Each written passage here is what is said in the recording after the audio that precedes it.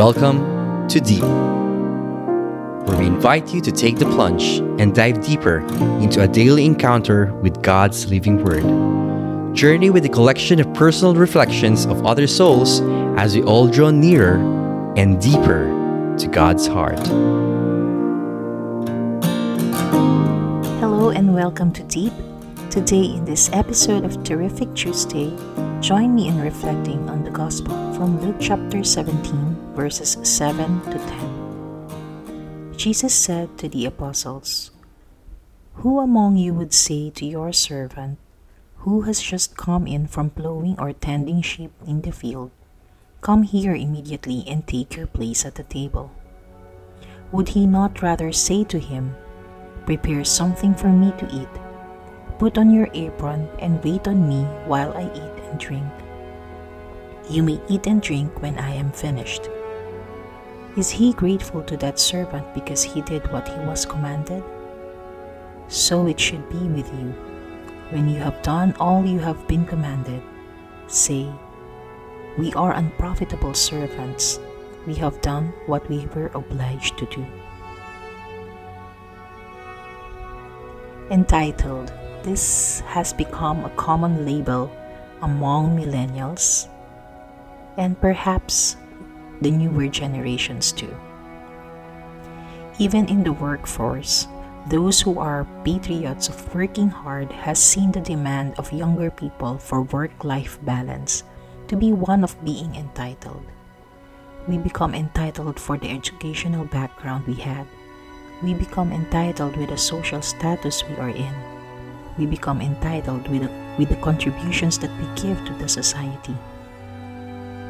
During the time of Jesus, servants has no such thing as work-life balance.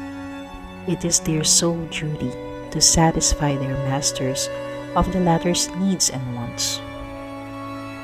The gospel today may seem to be too harsh for the new generations in becoming disciples of Christ. That as a servant in the church, we are only to serve the master and nothing else.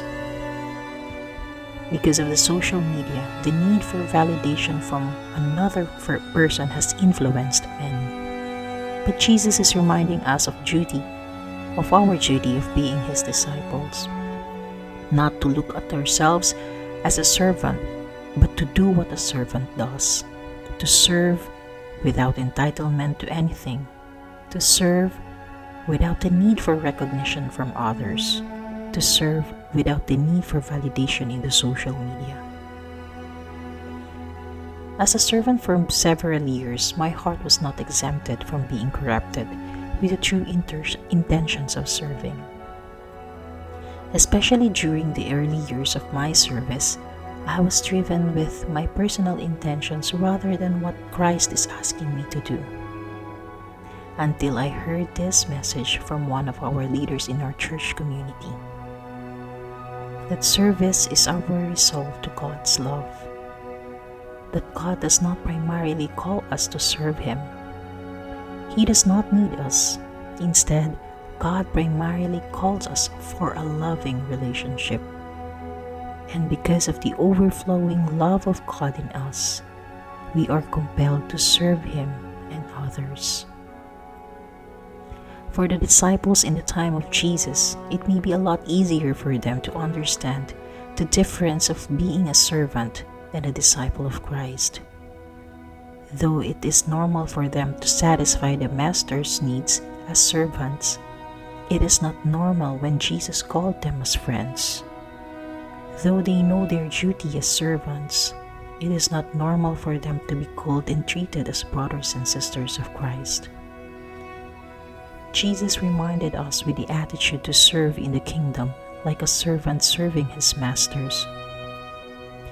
But he never treated us as servants. He called and treated us as co-heirs in his kingdom. That is why it is important for us to see that being a disciple of Christ is not being entitled for recognition for the service that we do. Neither to look down on ourselves as slaves, but to be empowered with the knowledge that we are co-heirs of Christ in His kingdom, and with the love that He has for humanity. Like servants, our purpose is to ensure our Master's needs are satisfied and not seeking recognition or validation from our co-servants. Let us pray. In the name of the Father, and of the Son, and of the Holy Spirit. Amen. Jesus, we thank you for the times when you reveal to us the true intentions of our hearts in service. Grant that through your grace and love for us, we may purify our hearts with the intention of only satisfying the will of the Father. Fill us with your Spirit for us to see and to hear you clearly what you are asking us to do, and to empower us with your Spirit to do what needs to be done as your co-heirs in your kingdom. This we ask in the mighty name of Jesus. Amen. In the name of the Father, and of the Son, and of the Holy Spirit. Amen. Thank you for joining me today, and always remember, there is a Tatay up there who loves you. God bless you all.